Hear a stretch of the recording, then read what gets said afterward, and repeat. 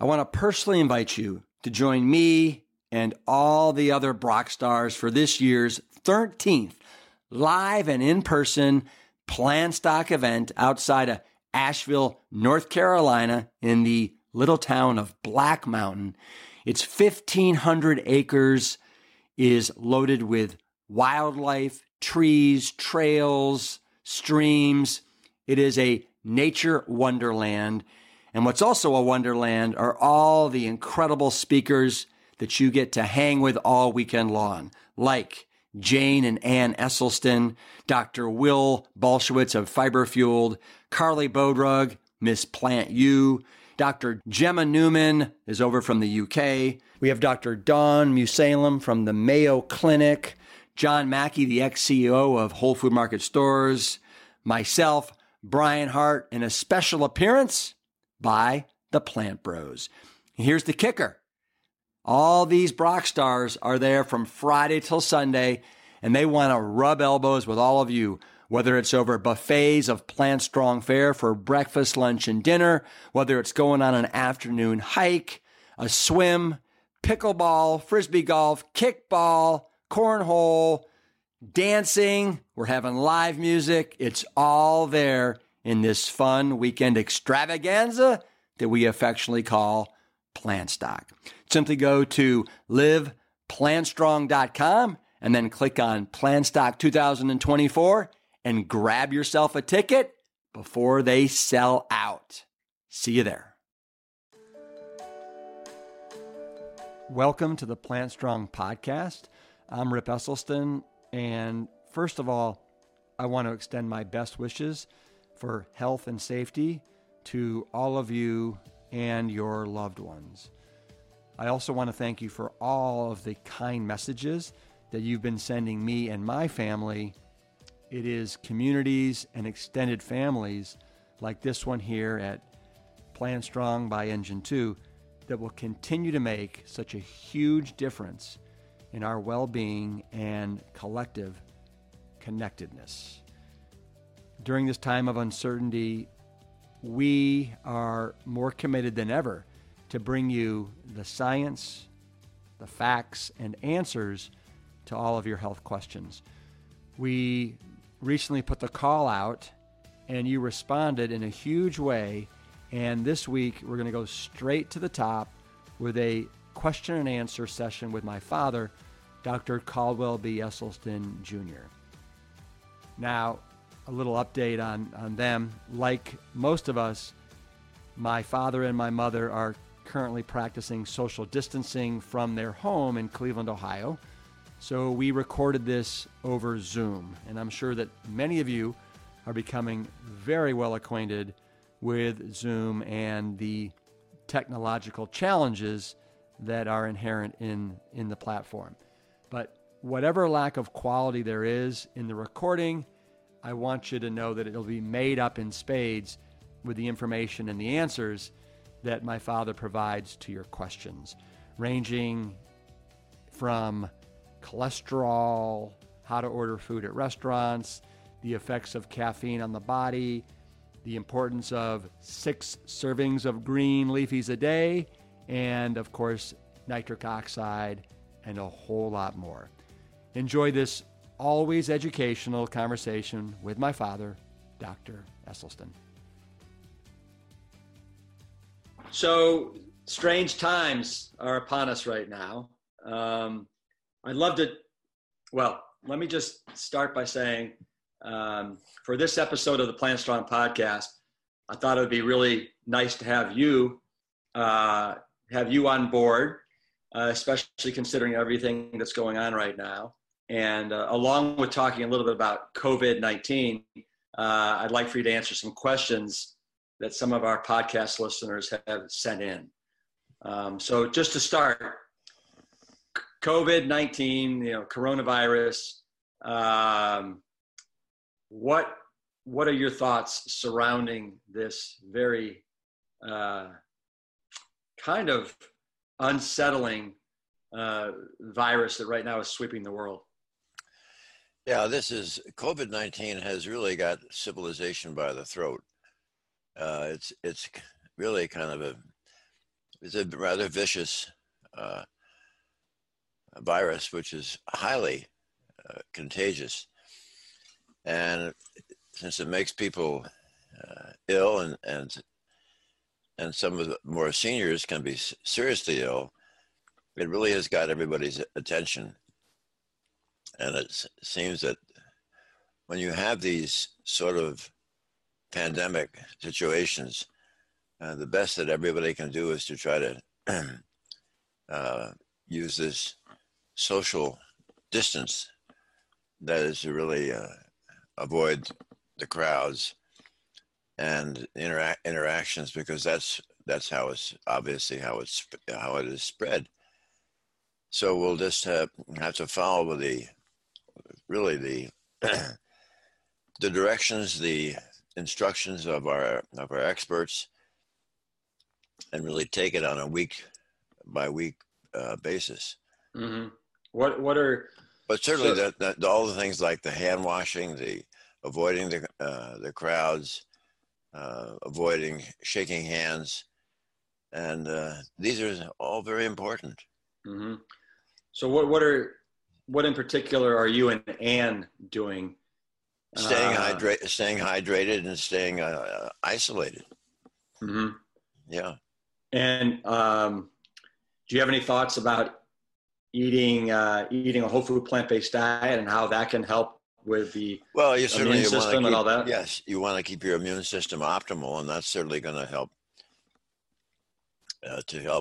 fend off any of these infectious agents. But there again, we go to the emphasis on the green leafy vegetables and a nice rounded spectrum of whole grains, legumes, all the red, yellow, and green leafy vegetables, and some wavy white potatoes, sweet potatoes, and some fruit. Mm-hmm. And you've got the foundation for all those wonderful recipes that are in your book, in our book, and Jane and Mummy's book, and John McDougall's books, and Neil Barnard's books, and so there's a lot of information out there. Yeah. Well, so have you heard this whole term about flattening the curve? Yes. Right. And can you explain from what you've read and understand what flattening the curve means exactly and why this will help us out?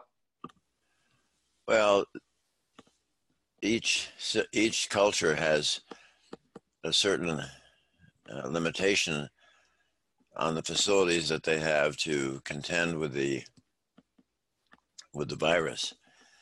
And if you can kind of keep from having that tremendous surge in cases which occurs where you have a huge amount of illness all at once, that's the surge, and that's what overwhelms the ability to people to care for these patients.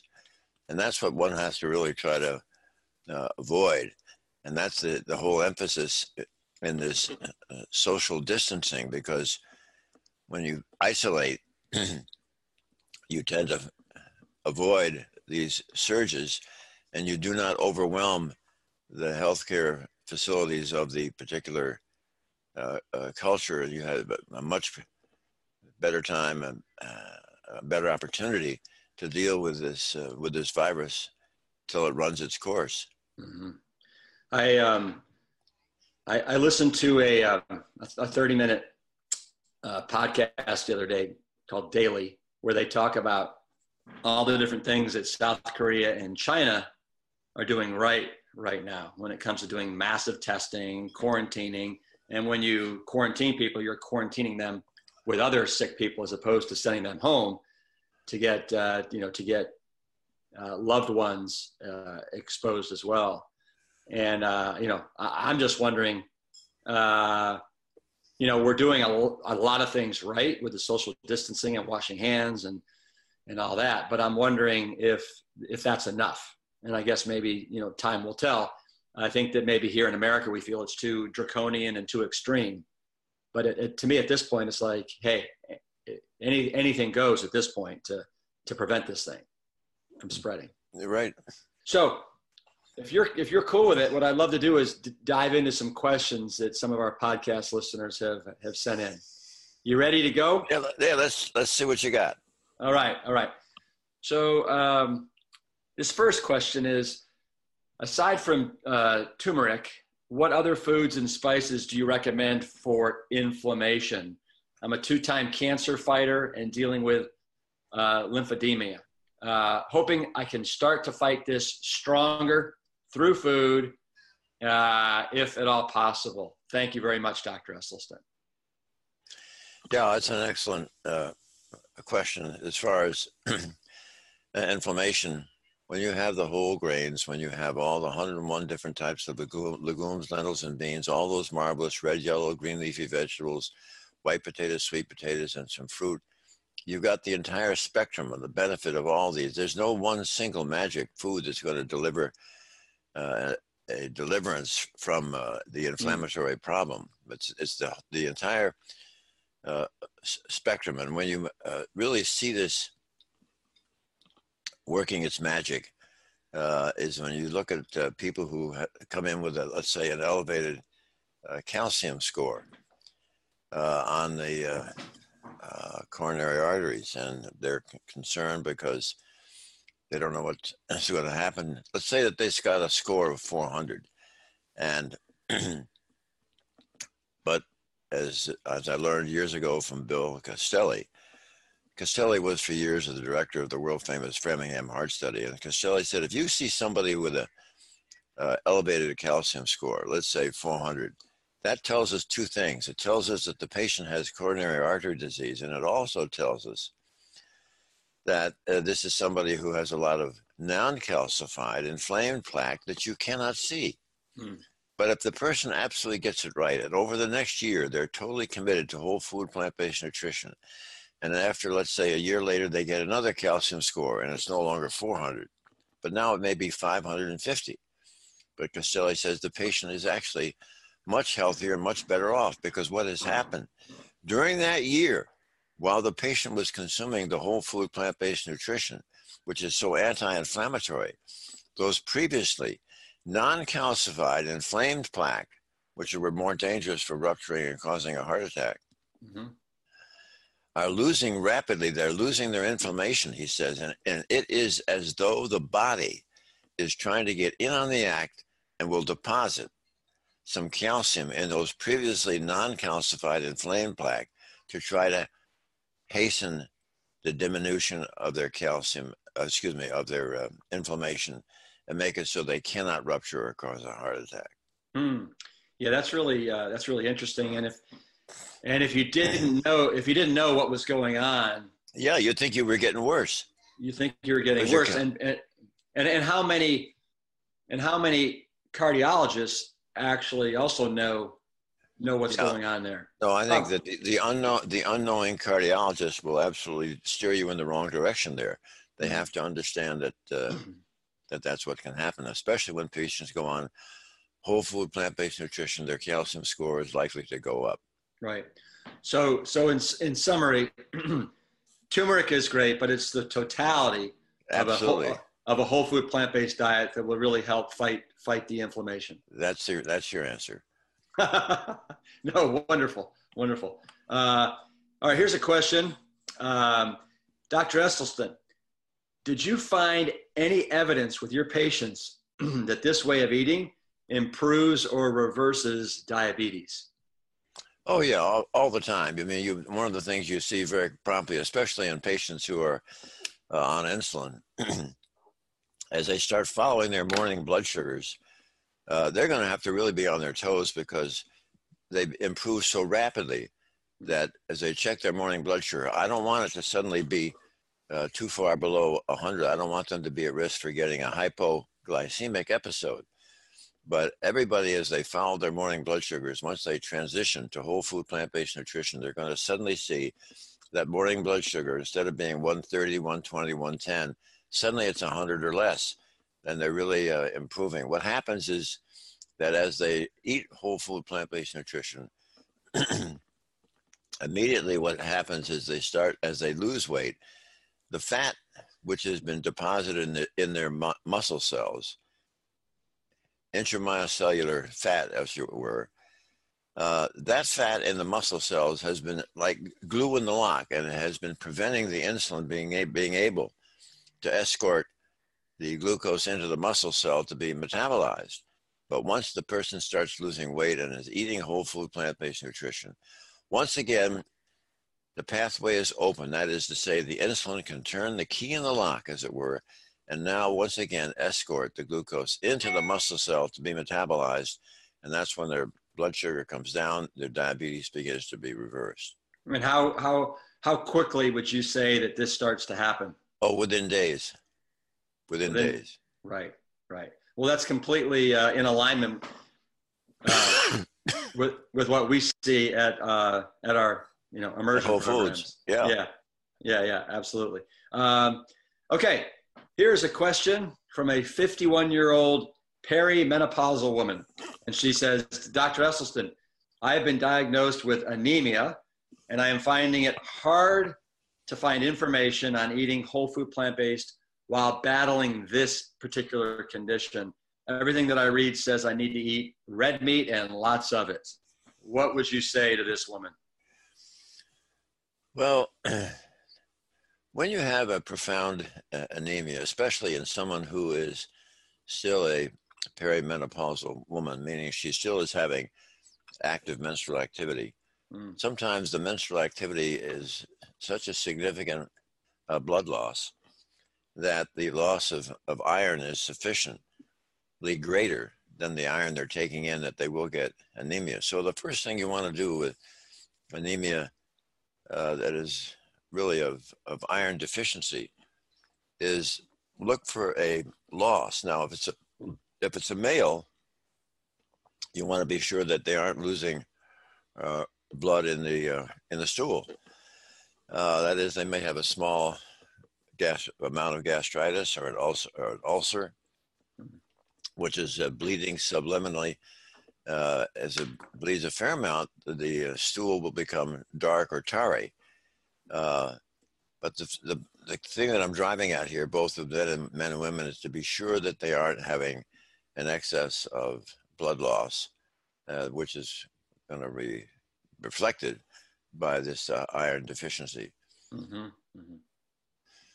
But typically, most people on a whole food plant-based diet this shouldn't be an issue, getting all the iron you need from all your green leafies, all your beans, all your whole plant-based foods. And I think Colin Campbell showed this right profoundly in his China study, how really people eating whole food plant-based nutrition, really given that they're eating the spectrum, are not anemic. Right. And in my second book, My Beef with Meat, I have a whole chapter on iron, and we talk about the different types of iron in plants versus animals, and how really the iron that's in plants it's a much more intelligent almost form of iron, where the body actually can dump iron if you have too much iron, as opposed to animal-based iron, which is the heme iron, where the body can't control the iron, and in many people it just builds up and builds up, and it's an oxidative type of iron, correct? Right. Yeah, absolutely. Oxidative inflammation. Okay, so this is a question you're going to love answering. It's right up your alley. So Dr. Esselstyn Sr. says to put vinegar on steamed greens when getting in those 6 servings a day. I want to know, is the vinegar a part of the recommendation or just to make it more palatable? I prefer the greens plain, but if the vinegar helps the absorption of nutrients, then I'll do it if Dr. Esselstyn says I should do it. Thanks so much. Well, again, the key molecule, excellent question.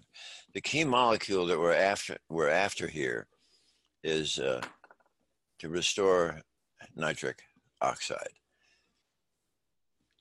Because for all these persons who have vascular disease, the only reason or the main reason that they have vascular disease, and this is an area where all experts are in agreement. Vascular disease has its inception, its onset, its beginning when we progressively injure the delicate innermost lining of the artery called the endothelium. And what makes the endothelium so remarkable is the molecule of gas, nitric oxide, that it is producing. And it is nitric oxide that is responsible for the salvation and the protection of all of our blood vessels because of its remarkable functions. Can you let everybody know what are some of the functions of nitric oxide? All right. Well, the functions of nitric oxide, the key ones are: one, nitric oxide will keep all the cellular elements within our bloodstream flowing smoothly like Teflon rather than Velcro. It keeps things from getting sticky. Number two, nitric oxide is the strongest blood vessel dilator in the body. When you climb stairs, the arteries to your heart, the arteries to your legs, they widen, they dilate. That's nitric oxide. Number three, nitric oxide will keep the wall of the artery from becoming thickened, stiff, or inflamed and protect us from getting high blood pressure or hypertension. Number four. Now, number four is the absolute key. A safe and normal amount of nitric oxide will protect us all from ever developing any blockages or plaque. So literally everybody on the planet Earth, whether they're from London, Berlin, Chicago, New York, or Cleveland, or Cincinnati, if they have cardiovascular disease, it is because by now, in the previous decades, they have so sufficiently trashed, injured, compromised, and turned their endothelial system into a train wreck that they no longer have enough nitric oxide left to protect themselves from making blockages and plaque. However, the good news here is this. This is not a malignancy. This is a completely benign foodborne illness. And once you can get those patients to never again have anything pass through their lips that is going to further destroy their capacity of their endothelial cells to make nitric oxide, then the endothelial cells recover, make enough nitric oxide so you no longer have disease progression, and we also see elements of disease reversal. Now, let's come back to the green leafy vegetables for a minute. And the vinegar, yes. What is so important there? Because if I can get patients to chew, not smoothies, not juicing, to chew a green leafy vegetable 6 times a day,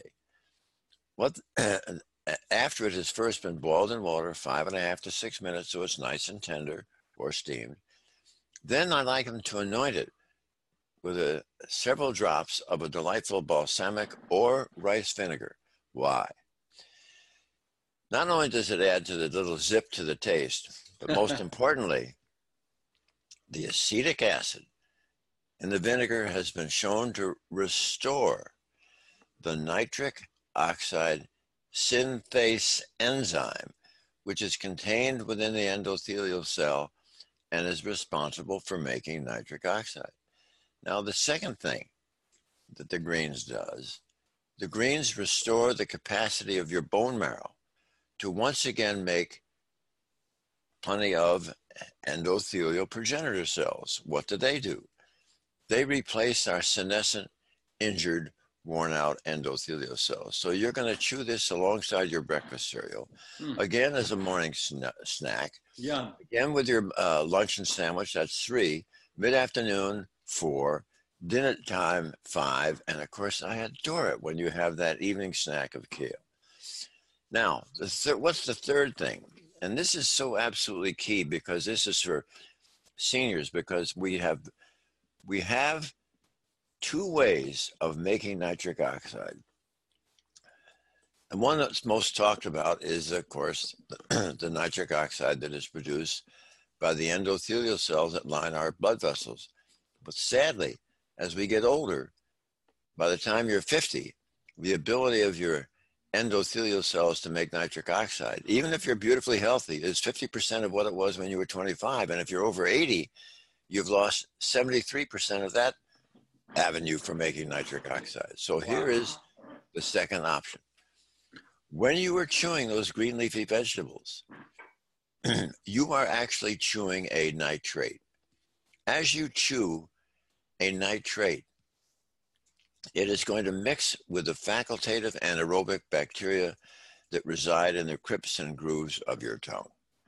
Those bacteria are going to reduce the nitrate in your mouth that you're chewing to nitrite.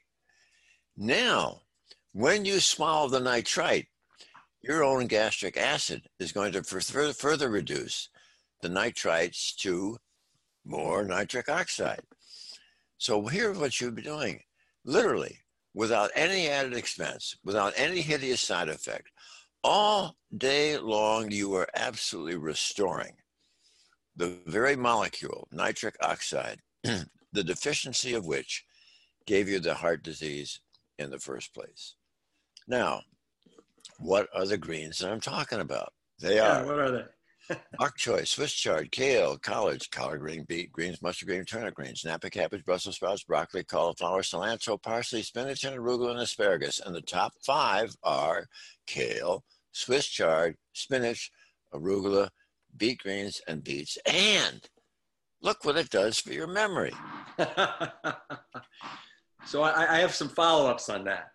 So for this lady that asked this question and is not a huge fan of the balsamic vinegar, would you tell her, yes, it's a good idea to do it because of the acetic acid? Oh, sure. Yeah, it's tasty, it's wonderful, and look what it does for your nitric oxide synthase, which is the enzyme responsible for making nitric oxide. Okay. The other thing is somebody that I just had on the podcast, the episode has not aired yet, and I know he's a gentleman that you have spoken to on the phone as well, Dr. Nathan Bryan, talks about some things that also are impeding the ability.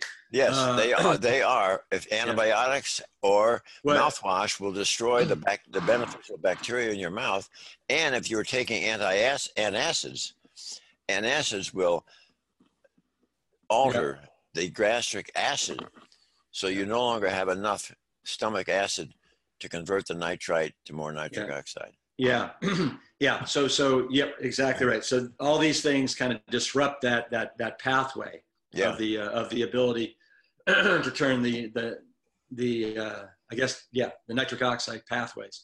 So just to repeat, fluoride toothpaste, mouthwash, and antacids, correct?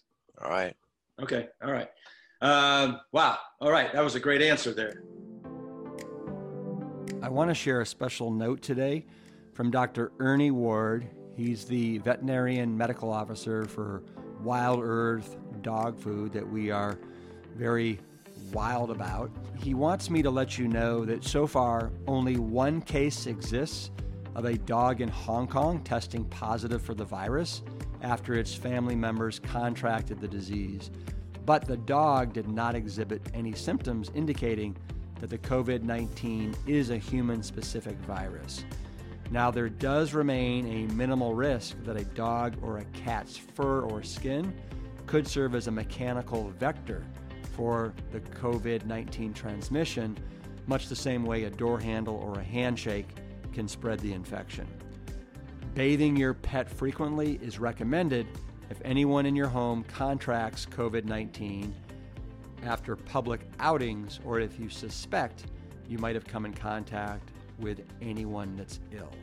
And please skip the pet face masks, no matter how many cute pictures you see on social media. Forcing a face mask on your pet will only stress them out, and that's not very cute. If you'd like to have Wild Earth dog food shipped straight to your door, please visit wildearth.com or Amazon and use the code PLANTSTRONG for 40% off your first order.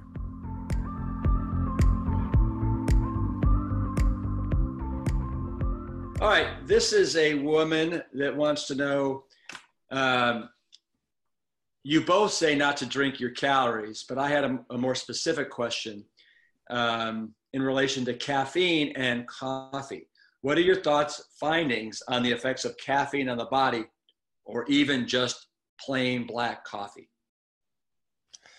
Well, the reason I'm a little bit cautious about people with heart disease drinking coffee with caffeine is I was rather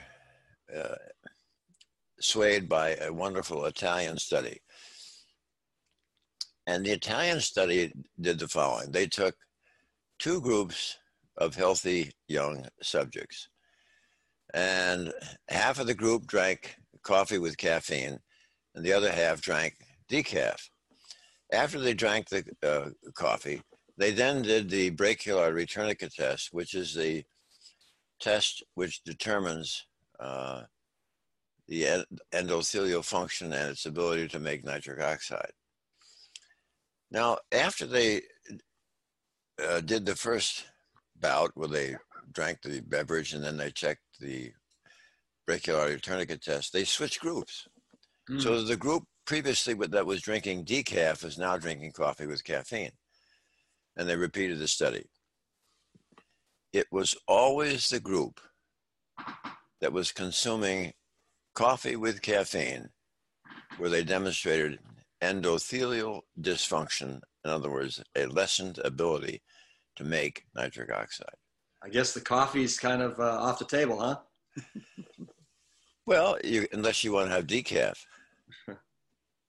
And okay, so for people that really feel like they need their coffee in the morning, yeah, you recommend decaf instead of that's right, instead of black. All right.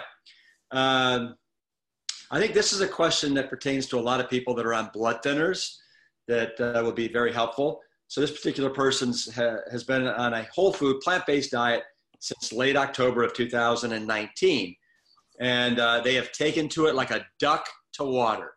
But their question relates to green leafies, which we've been talking about.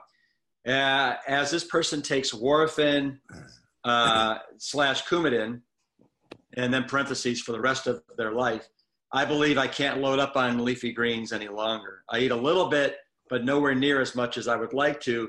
Do you have any advice as to how I can get the benefits of eating green leafies without adversely affecting my INR? I don't know what INR is, but yeah, that's a measure of the degree to which your blood has been thinned or anticoagulated.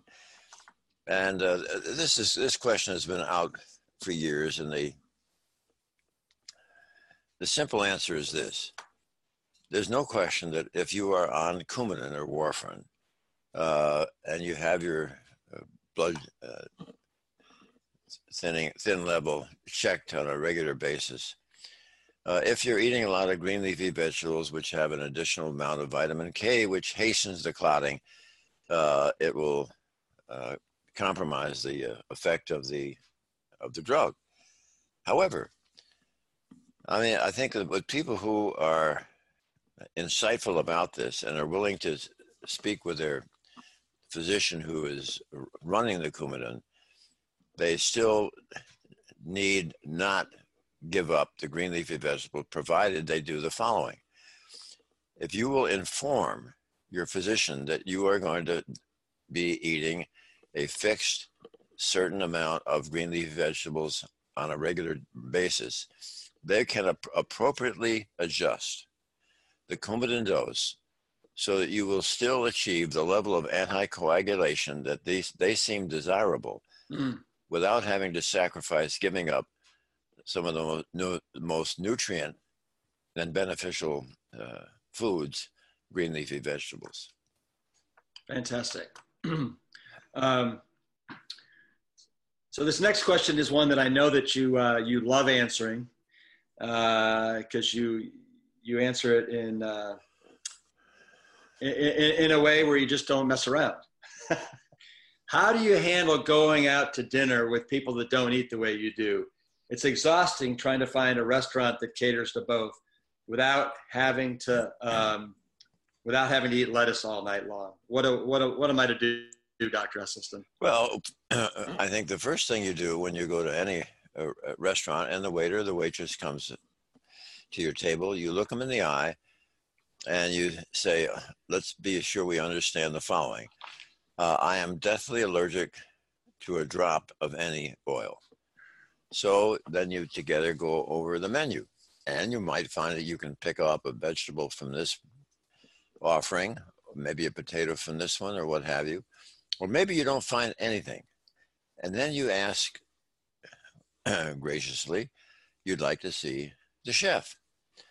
So the chef comes out and you tell the chef, look, I am deathly allergic to a drop of any oil, nothing with animal protein, no dairy, and no sugar.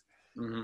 And the chef is flattered. They smile and said, be back in 23 minutes with your meal. And here comes a beautiful plate full of beans and rice, or maybe a baked potato with a vegetable. Or let's say that you're eating in a restaurant, which is kind of local. You're at home in your hometown, and you're not very hungry, so you say, I'll just have the large salad. And they come with the salad, and it comes with no dressing. So you then dip into your handbag and pull out your homemade dressing that you've made that you know is perfectly legal, and you use it all the time when you travel locally.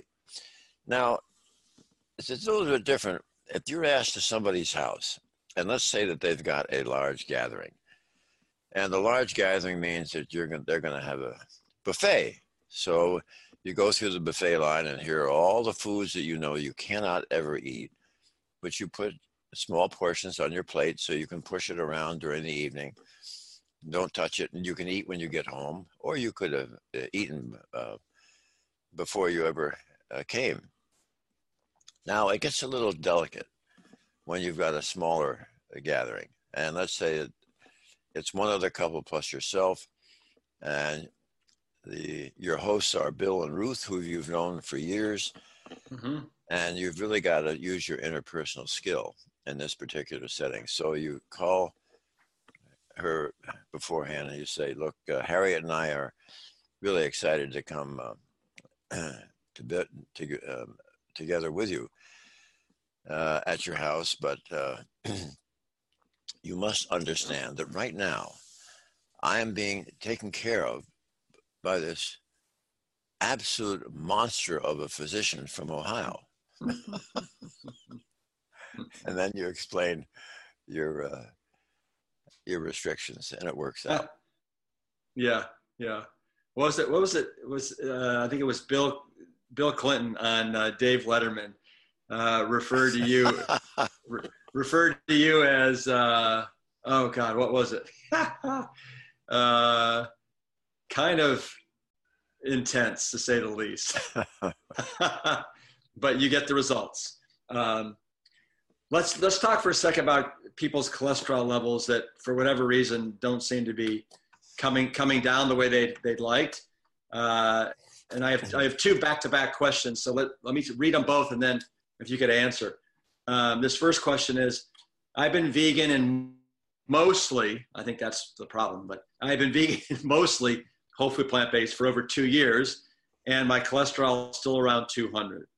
The lowest it has ever gotten was 184. What am I doing wrong? So that's question number one.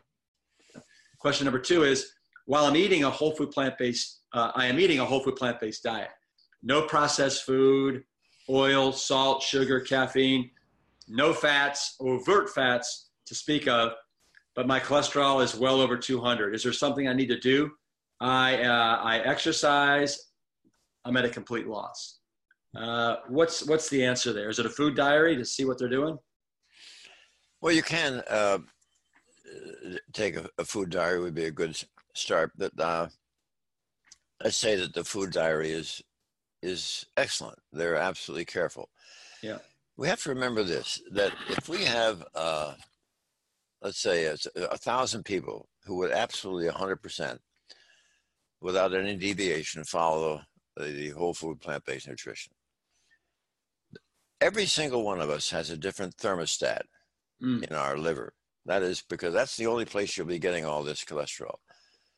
So if you have 1,000 people, there might be some people with a cholesterol of 102, others with 140, 160, 180, 200, 220. That's just the level of cholesterol production that their body has. Now,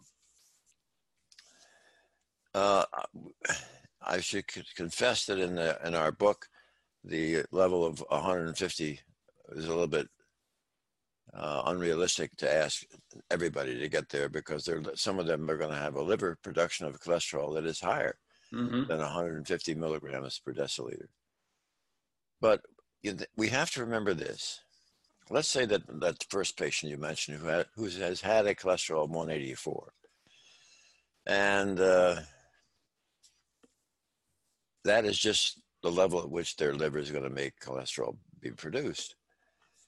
But there is really the important thing to remember. No number has ever caused heart disease. What causes heart disease is what is passing through your lips every day that has the capacity to injure the ability of your endothelial cells to manufacture nitric oxide, which is the molecule that is the salvation and protection of all of our blood vessels. We've talked about that. Now, the other thing that's so key to remember is I have had a couple of such, well, not more than a couple, a number of situations where I have suggested to people who are very, very, very strongly want to lower their cholesterol without having to resort to statins. If they would try just for 2 weeks,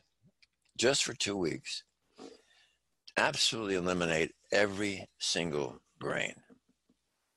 Oats, wheat, barley, rye, buckwheat, farro, couscous, quinoa, all that.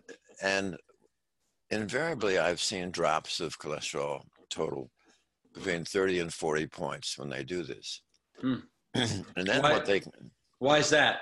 And that, well, because that's the, let's just say it's the substrate that their liver as the factory consumes to help make cholesterol.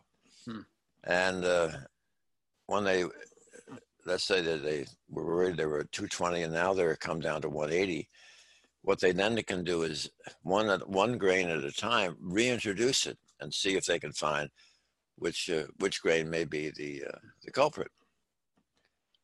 And that's pretty much my answer to that situation. Well, yeah. Can I also say a couple things and tell me if you agree here? I think with some people too, it's important to know specifically what each fraction is, meaning like what's your total cholesterol, obviously, but then what's your HDL and your LDL and your triglycerides, because they also tell the whole story. And for somebody that has an HDL that's maybe 80 or 90, they're never going to get their total cholesterol probably down below, right, 180, 200. Would you agree with that? If that's the level that they're maintaining, even though they're eating whole food plant-based nutrition, right, it's a little unusual to have somebody eating whole food plant-based nutrition maintain, although I've seen it, maintain an HDL of 80, because usually what happens when you're eating whole food plant-based nutrition, which is so anti-inflammatory, your liver recognizes that and no longer makes as much HDL because your HDL is the anti-inflammatory molecule.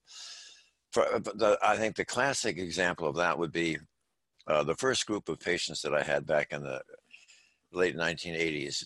These were largely men who, as soon as they started eating whole food plant-based nutrition, we noticed that their HDL was plummeting. And it was suddenly, all of them had HDLs that were below 40 milligrams per deciliter, which is the sort of the national accepted low level for men.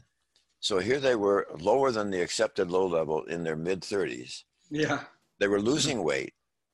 Their symptoms of heart disease and chest pain were disappearing. And when we carefully studied them, they were reversing their disease, all with a lower than normal level of HDL. Yeah. Yeah. Yeah. Pretty exciting stuff. Yeah. Yeah.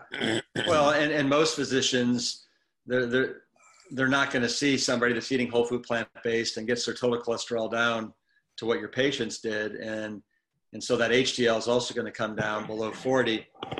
And it tends to spook them a little bit because they're not used to it.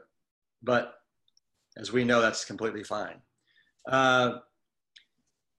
Dr. Esselstyn, do you know, is it possible to reverse an aortic aneurysm with a whole food plant-based diet? No, the aortic aneurysms will occur in usually two areas of the aorta. It can be in the chest, where the aorta comes right off the heart. the ascending aorta, which then curves and goes down through your along your spine, right in through your abdomen, and the other ones that occur will occur in the abdomen.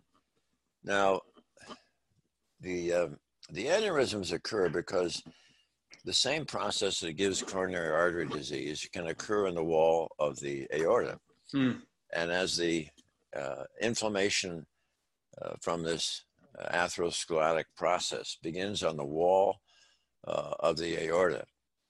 And now what occurs is there is gradually, under this high pressure aortic system, the inflammation infiltrates the wall and begins to disrupt the collagen fibers and the muscle fibers. So suddenly we now have a segment of that aortic wall which is weakened because you have separated the collagen and the muscle fibers. And although whole food plant-based nutrition can decrease some of the inflammation, it can never rejoin those disrupted collagen fibers and muscle fibers. And so gradually there's an expansion of the aorta as this weakened area is seen on imaging as a bulge or weakening, a bulb. And the reason that those can be have to be cared for if they continue to grow is, of course, you don't want them to burst, because then the person would immediately exsanguinate. And so that's very delicate and very appropriate surgery in patients who have an aneurysm that is beyond a certain size. Got it. This particular person's is 4.5 centimeters. Yeah, they're getting up to, usually it's by the time they get to 5, that's when the bell rings and it's time to get it taken care of. Got it. That's great. Great to know all that. So this is a question that I think a lot of people that are transitioning to a whole food plant-based diet, especially in the beginning, experience. So here we go. We recently shifted to a whole food plant-based diet about 3 weeks ago. We have loved all the new recipes, but I'm noticing that my husband and I have a lot more gas. We aren't bloated, we're just gassy. Are there any things that we can do to help with this? Probiotic, Gas X, anything, Dr. Esselstyn? Help. Yeah, I think just smile and accept the fact that you are changing your your bacteria. In other words, your intestinal bacteria, your microbiome, is going to change as you change with your diet. And those bacteria are able to metabolize some of the more complex sugars that we as humans cannot metabolize, that we eat, but those organisms are able to do that. And as a result of that, often the product of their metabolism of these complex sugars is gas. But that should ameliorate with time. Yeah. It's funny how I find that my my particular gas is not bad at all unless I eat certain foods. Like if I happen to do some sort of processed tofu, let's just say, for example, I do like a soy dog or a soy burger, that tends to like have things act up. But it's interesting because I look at my kids who have been eating this way their whole entire lives. You know, Hope is 6, Sophie is 10, and Cole is 12, and they have, I mean, very little gas to speak of. It's really remarkable to me. And when they do, it's not offensive. So kind of peculiar. Okay. So I love your smile there. All right. I have not found, so this particular person has a question about eggs. I haven't found any particular articles relating to egg whites damaging the endothelial cells. What is the scientific basis for avoiding them? I'm a big fan of you both and what you've done for heart disease mitigation. Any thought on egg whites or eggs? Well, it's just that uh, there are two parts of the egg that are, at least I don't like our uh, heart patients to have, and that's the yolk, which is loaded with cholesterol. And then, of course, you have the egg white, which is animal protein. And remember that animal protein is one of the things that we feel contributes to injuring the endothelial lining. And the other thing you have to look at is, as there are obviously manufacturers of eggs who have great pride in their product, but where have they ever had a study where they have taken patients who are seriously ill with heart disease and fed them a diet full of eggs and show that you could halt and reverse this disease? Mm-hmm. Not a great fan of eggs. All right. So, Dr. Esselstyn, my LDL number was 189 at the end of November 2019. The doctor wanted to put me on meds, but I decided to go plant-based and slowly eased in, and I'm still going strong. How long should I wait before I get retested? I've also lost 20 pounds, and I'm hoping that my number will come down. Yeah, well, once you've plateaued with your weight loss, and then I think it's certainly time to repeat the cholesterol findings, because I think you want to look at your cholesterol when it's under stable conditions. I think it's going to be more accurate than if you're in a situation where you are profoundly losing every day body weight, both fat and muscle. Literally, what you're living on is fat and muscle, and your situation, your numbers there are really not truly what your baseline would be if you were in a stable metabolic state, not losing or gaining weight. That's what so meaning that those levels will probably continue to be a little bit elevated? That's right. Under those circumstances, yeah. Mm-hmm. Okay, interesting. I know that in our 7-day programs, and I'm sure you see this too, we get dramatic, typically 25-point loss in 7 days. But yeah, all right. How about if we take one more question? You good with that? Let's do it. Awesome. So I think this is one of the things that really kind of distinguishes you from a lot of people in the whole food plant-based movement. So why, Dr. Esselstyn, are nuts banned on your program? Yeah.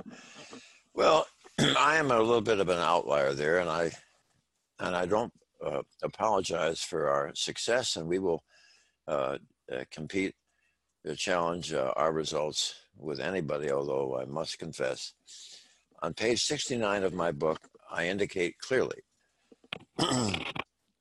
that I have no hesitation about suggesting nuts or seeds for persons who do not have cardiovascular disease.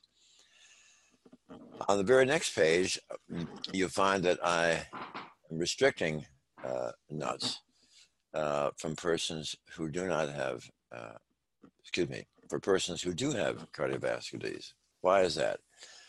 Well, number one,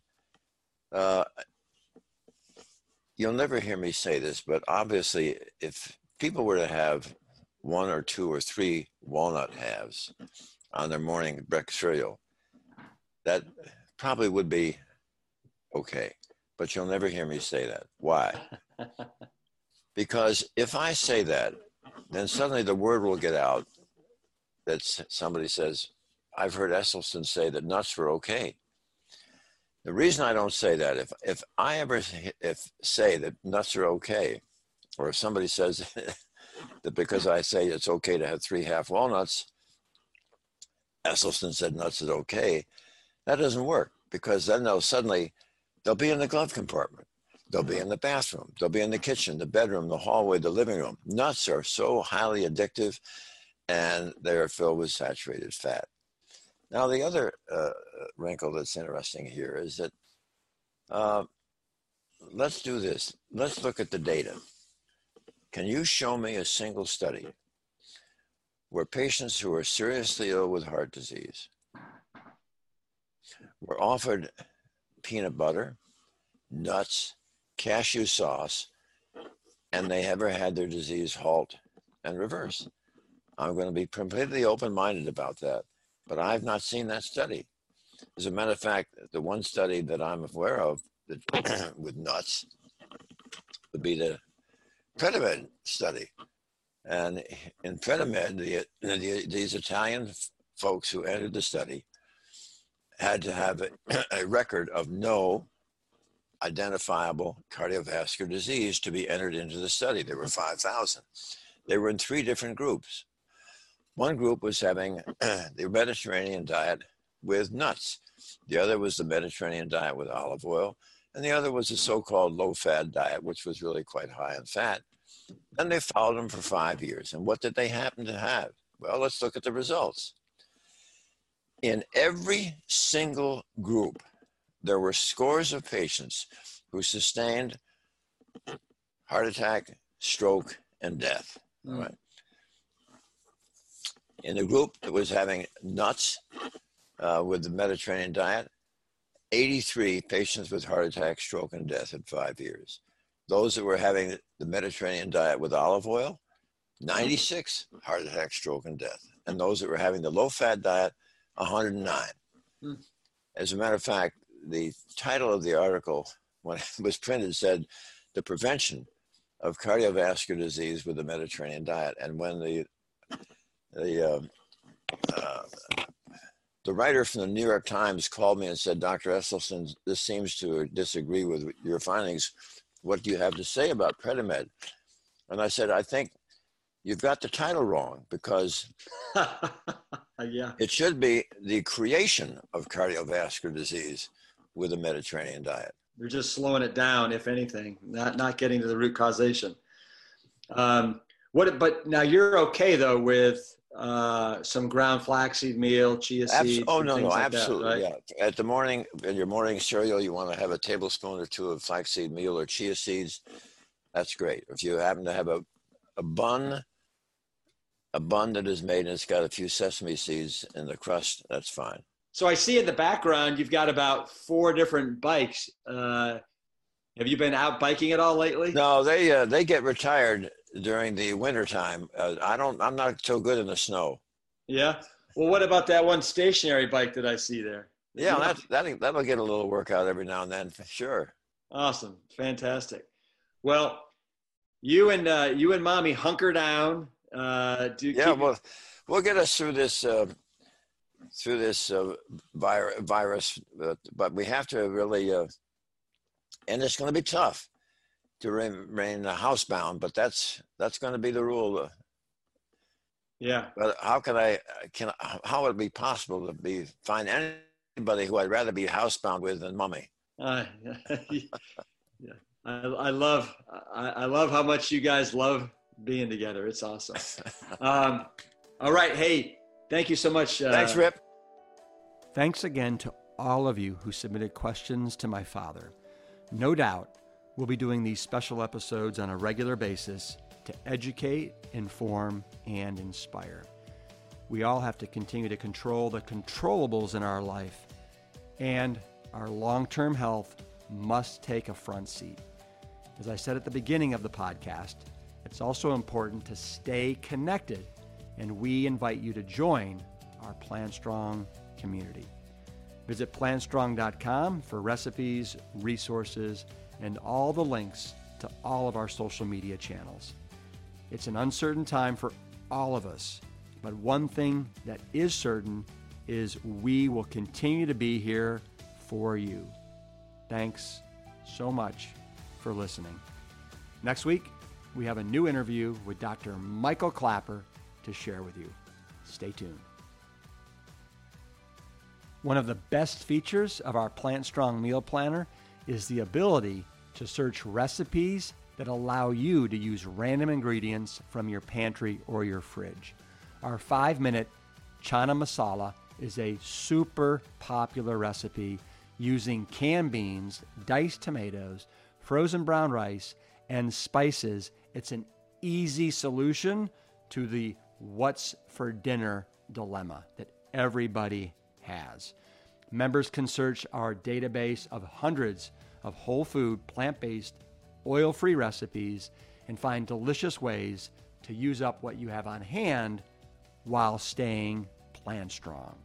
And if you need help making ingredient substitutions, guess what? Our meal planner coaches are on hand 7 days a week.